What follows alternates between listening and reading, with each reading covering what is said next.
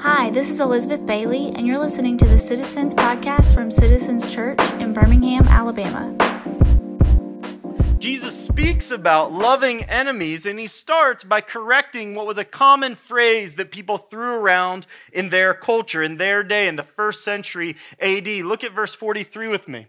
People would say this, like your parents might teach you this, that you have heard that it was said, you shall love your neighbor and hate your enemy. And while God himself certainly hates sin, and God certainly hates evil, and God certainly hates those who are embodying these evil things on the world, God's people are actually never commanded in the Old Testament to actually hate another image bearer.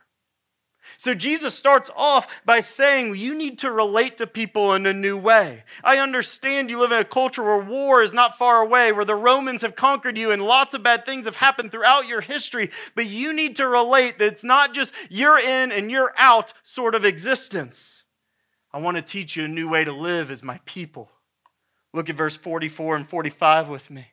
Jesus says, but I say to you, this is God of the universe says, love your enemies. Pray for those who persecute you, so that you may be sons, not of a certain tribe, not of a people that needs protection, needs to fight off everyone else and hate everyone who wrongs them, but you may be sons of your Father who's in heaven. God explodes their little world into a much bigger world that you're sons of a Father. So you're going to have to act differently than just hating your enemies. For he makes the sun rise, God makes the sun rise on the evil and the good. And he sends rain on the just and the unjust. Jesus is arguing with us that God who made all has every right to judge us. If that God sends rain on the just and the unjust, if that God is giving common grace to the people who are both good and evil, if that God can put up with the existence of people who don't worship him, if that God continues on in this world creating us with every right to judge us, but can give grace and love to people, then how much more should we refrain from hate? Then how much more should we refrain from this anger or indifference towards others? How much more should we follow Jesus' direction to love? And how ugly does it make it when we failed to love? How ugly does it make it when we failed to love based on people's nationality or ethnicity, or class of economic status, or if we find them annoying or uncool or uncouth, to use a F. Scott Fitzgerald word. How often is our default indifference, which in some ways worse than hate, rather than love? This word is very encouraging to us in one way, that there's a new way to live. But no one can read this and say, oh, I've loved everyone great. We've treated people who aren't even enemies as enemies. Just maybe on the way over here. Driving's tough. God is calling us to a new way to relate to people because we follow him. And here's the truth. It's one of our scripture memory verses. We were once enemies of God. And Romans 5:8 tells us this.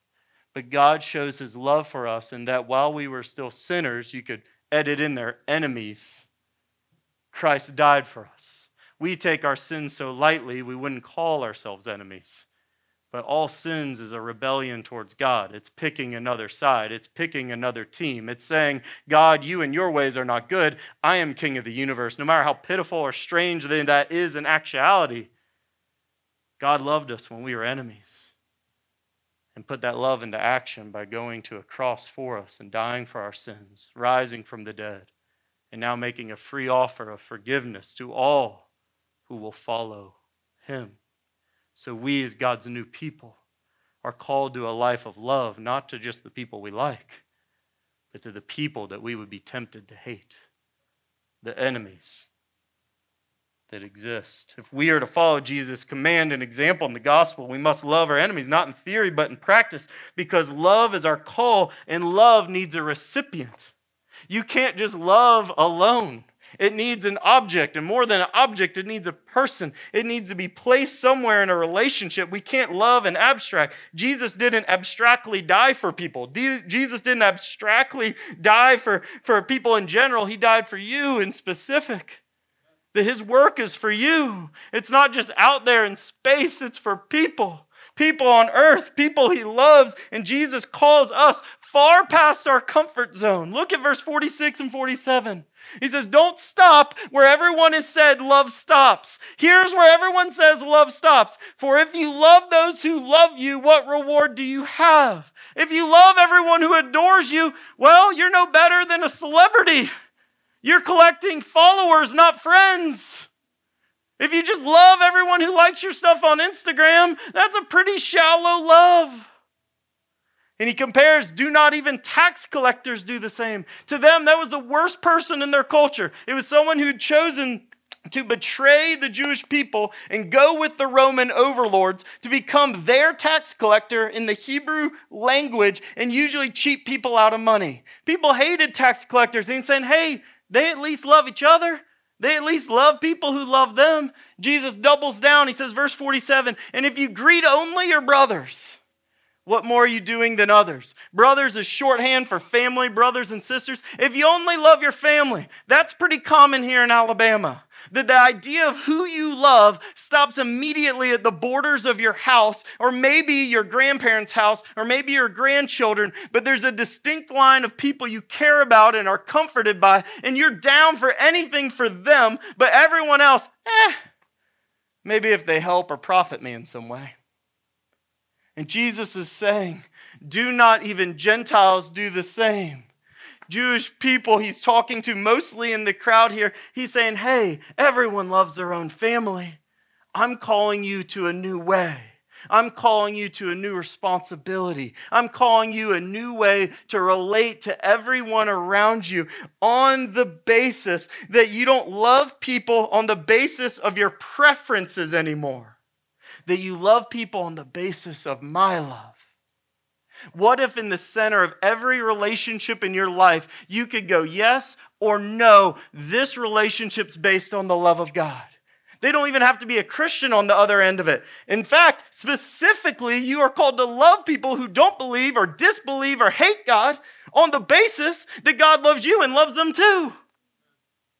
What if you went through your life and said, man, do I need a relationship in my life that's not based on the love of God? What if that was an audit to work through? I'm no longer just going to live my life by my preferences and what I like, but choosing to say everyone that God puts in my path is here to be loved as a person. Now, do we need boundaries in our life? Are there people who are unsafe? Are there people who are dangerous? Are there people who want to have a relationship with you that is unhealthy? Sure. Every relationship has some boundaries. We're all wearing clothes right now. Great boundary. Let's keep it that way, team. There are boundaries in any relationship, but that doesn't mean the love has stopped. I have a relationship with my wife that's specific, with my kids that's specific. I want to keep them safe at all times in every reasonable way in the environments they engage in. And even with difficult people, you can set up boundaries not to keep people away, but to stay in loving relationship with them where it works. Because usually we start just editing out every single hard person till we end up with people who just think and act just like us, and we call, man, this is my community. And God's vision is much bigger than that. With people who don't think like you, who don't look like you, who don't agree with you, that you could be in loving relationship with more actual people, not hypothetical people. Because our temptation is to say, I hypothetically love this person so much, instead of the actuality of saying, man, this might be harder than it looks, but I'm willing to do it because Jesus became a human and got dirty for me. Jesus' vision is so big that the center of our relationships becomes not our preferences, but the actual love of God. And his vision for the church, for a Christian community, there is no Christian community apart from the church. We can have other community in a wider sense, but the main one we're talking about is the theater of the local churches or churches in partnership with one another. The Christian community should be a theater of love because our relational God lives of all eternity in loving community. There has never been a single second in all of eternity, past or present, that God has been alone. God has been in community with himself, a loving, perfect unity, diversity, harmony community for all of eternity. And that's why God is wild about seeing the people who bear his name be filled with the same. And you might say, how is that happening? There's only one God. Well, this is the magic and beauty and majesty of the Trinity that we see in the Bible, that there is only one God. We are mono or one theist. We worship one God, but he's revealed in the scripture in three persons: God the Father, God the Son, and God the Spirit, who have been loving each other perfectly for all of eternity. Unity in their godness, diversity in their person, and their roles and responsibilities, they overlap and work together, absolutely. One God. But it's out of that overflow of their loving community that the world is created. And you were created for community. It's inescapable. Genesis 2, we see Adam is made. He has all the animals on the face of the earth. And what's it say about Adam? It says, it is not good that he is alone. He's in relationship with God, and it's still not good that Adam's alone. And this is pre-sin. Pre-sin. So when you feel a loneliness, that loneliness is to push you towards other people. It's not to sit in. To sit in loneliness for a long enough time leads to evil. Your loneliness is a meant trigger in your makeup to go pursue more relationship in your life, both with God and others. See, God made the plan that we as image bearers of God were made for relationship, just like God's a relational God. And as we live in relationship, especially loving relationship with one another, where it's a marriage or a friendship or a whole local church, we actually show the image of God to the world more completely. Just one of us bears the image of God, but together it magnifies. Every loving relationship in your life, especially committed, dug-in relationships, start to show this beauty of a God who's working in our life, and everyone can see it. We see this happening, that Jesus, as he lives his ministry, basically with 12 men. It's a larger group, but also a small group, that he gives his life away to these men for 3 years. He invests in them and loves them. That is his plan. When we see the book of Acts, we see the church coming together to be a new people, and they form these communities and local churches everywhere they go. They can't help themselves. The local church could be defined like this. It's a people saved by Jesus and locally committed to loving one another, a community under Jesus' lordship. To be in this community both means that you're redeemed by Jesus and that you're choosing to follow his lordship or his rule in your life as the good king he is. And that's his vision. And the point of this church, as you see in the definition, the point of a church is not community.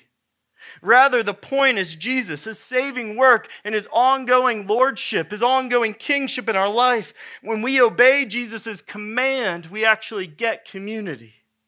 Community is the wonderful, beautiful byproduct of following Jesus' commands in our life. But too often the church is pitched as a community, but it doesn't have a power without Jesus to love our enemies, to love difficult people, or even to make two nice people who are sinful stay in a relationship for a really long time. Marriage without Jesus, I think, would be miserable. Because my basis of forgiveness towards Elena or hers to me would be my good works. And when would I ever be good enough to deserve my wife's forgiveness? But if I can be forgiven by my wife on the basis of God's good works, and I can humbly work through my issues and repent and apologize, then I have every hope in the world for the rest of my marriage. And vice versa for Elena. Vice versa for this whole church. The basis of your forgiveness towards another person is Jesus' work, not theirs and not yours. And that's when a community gets bigger and shines brighter and can last 100 years. Because when Jesus is the center, community comes next. So I want to share 2 common pitfalls. 2 things that will keep you from enjoying community. And I want to give us 3 steps we can take this week, we can take this month, we can take every day for the rest of our life. Sound good, guys? We went real big. We went super galaxy brain, Trinity.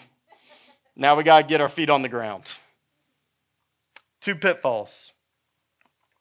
If you want great community, you can't be the architect and you can't be apathetic.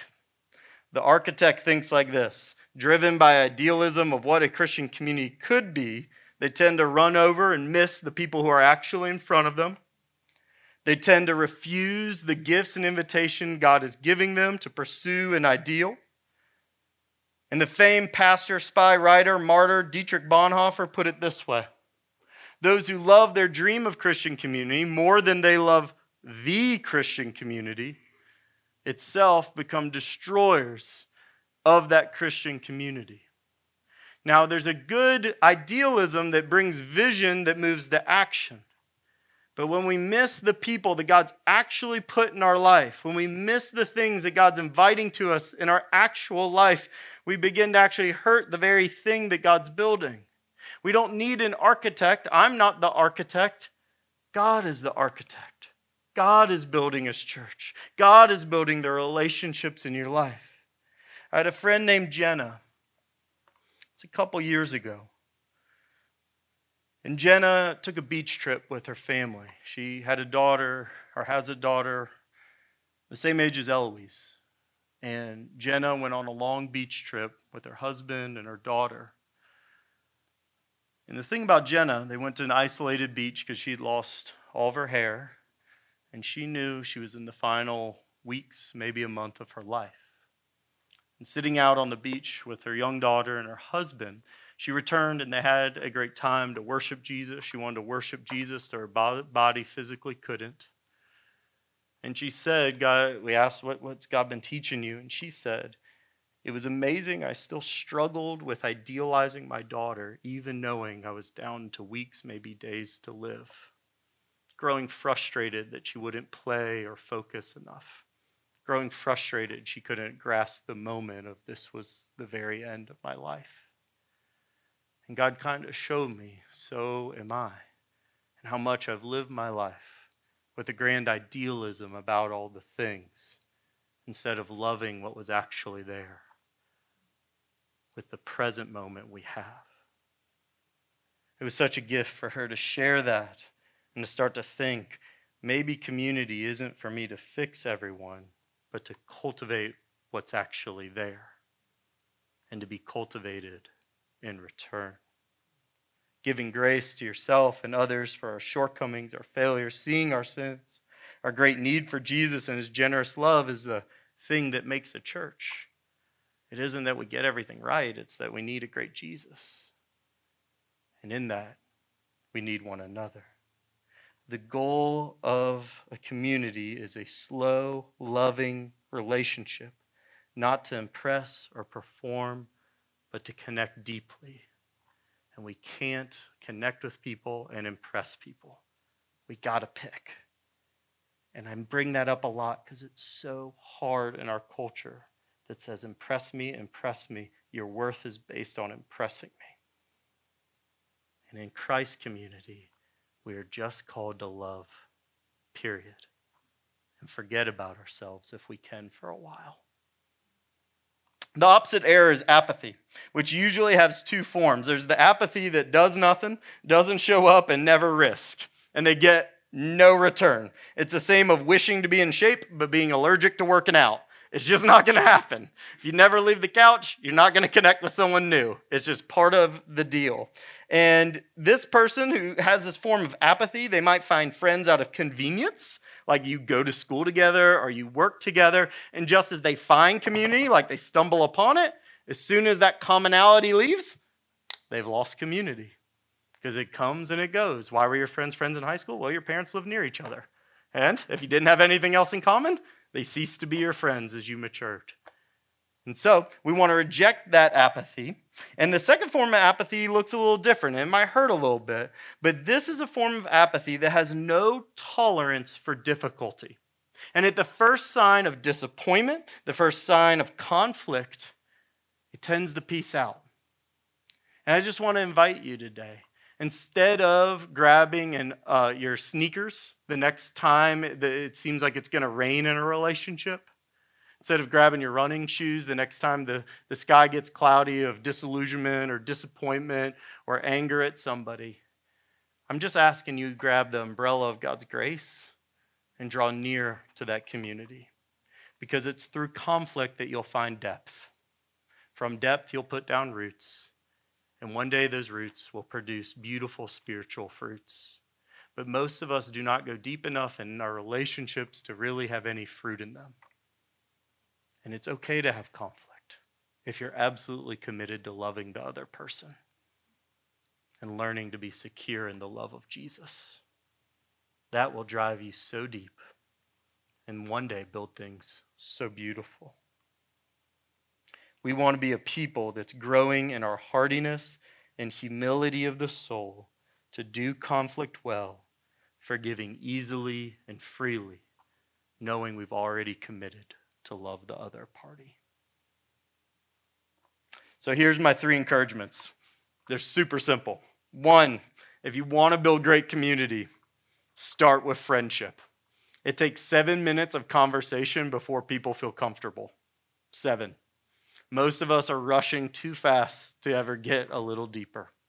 So be patient and pursue friendship. It looks like this. Fill your week. Ask how much room do you have in your week to spend time with one older friend, one friend that you know, and one new friend. If that's too much for 1 week, then bring it down to one old friend 1 week, one new friend the next week. Prioritize in person as much as you can. And stop trying to impress. It doesn't have to be an event. It can be every day. It's lunch. It's hanging out for a walk after the kids go to bed. It's just simple, boring stuff. I think we get in the way of ourselves by trying to make it awesome. And there are moments for awesome. It's fun to think about someone, prepare for someone. Our church get gifts for the O'Neill family, think about things, throw things. That's awesome. But that can't be all the time. Or for most of us, that'll exhaust us. But just letting people have dinner with you, inviting them to have dinner with you, is such a gift. So build friendship. Number 2, take a look at this big list. These are just some of the one another's in Scripture. There's actually about like 20 to 30 of these, depending how you count them. And the context of all these sorts of commands is the local church. There's no other context in the New Testament that you would be teaching and thinking and applying these. So if you are someone who's not a member here, I would encourage you to membership, to start pursuing these, because I don't think they're super possible apart from a committed long-term relationship. Serve one another doesn't mean a lot if it was just once, one time, someday. But it means a lot every week and in weekly rhythms. Bear with one another in love. It's going to be tough to bear anything if you don't know someone deeply. Speak and sing the words of God together. What a beautiful invitation from our Lord. Teach and challenge one another. Help each other grow. Do not give up meeting together. Hebrews 10. Be hospitable to one another. 1 Peter.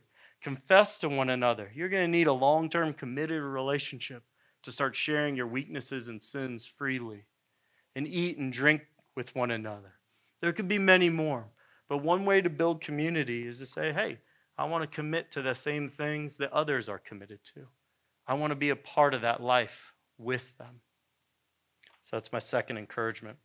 My third and final encouragement towards community is verse 44. But I say to you, love your enemies. When you sin, church, God doesn't cast you out. What if you were a person that didn't cast others out for their sin? What if you started to battle for love with people? May you need new boundaries? Sure. But what if you are willing to take some wounds? Not talking life-devastating wounds, but willing to do the work and the wounds to continue to love people, to literally fight for it in the same way that God fights for us, the same way God never leaves us, the same way that God welcomes us home time and time again. You're going to look a lot more like Jesus as you get used to forgiving people and also get used to saying you're sorry. So let's be a people who says we're sorry and forgives easily, because no one's really our enemy. And we're called to love. You've been listening to the Citizens Church podcast. Special thanks to Murphy DX, who recorded our theme music. If you'd like to learn more about Citizens Church in Birmingham, Alabama, you can visit us on our website at citizensbhm.com or on the usual suspects, Facebook, Twitter, and Instagram.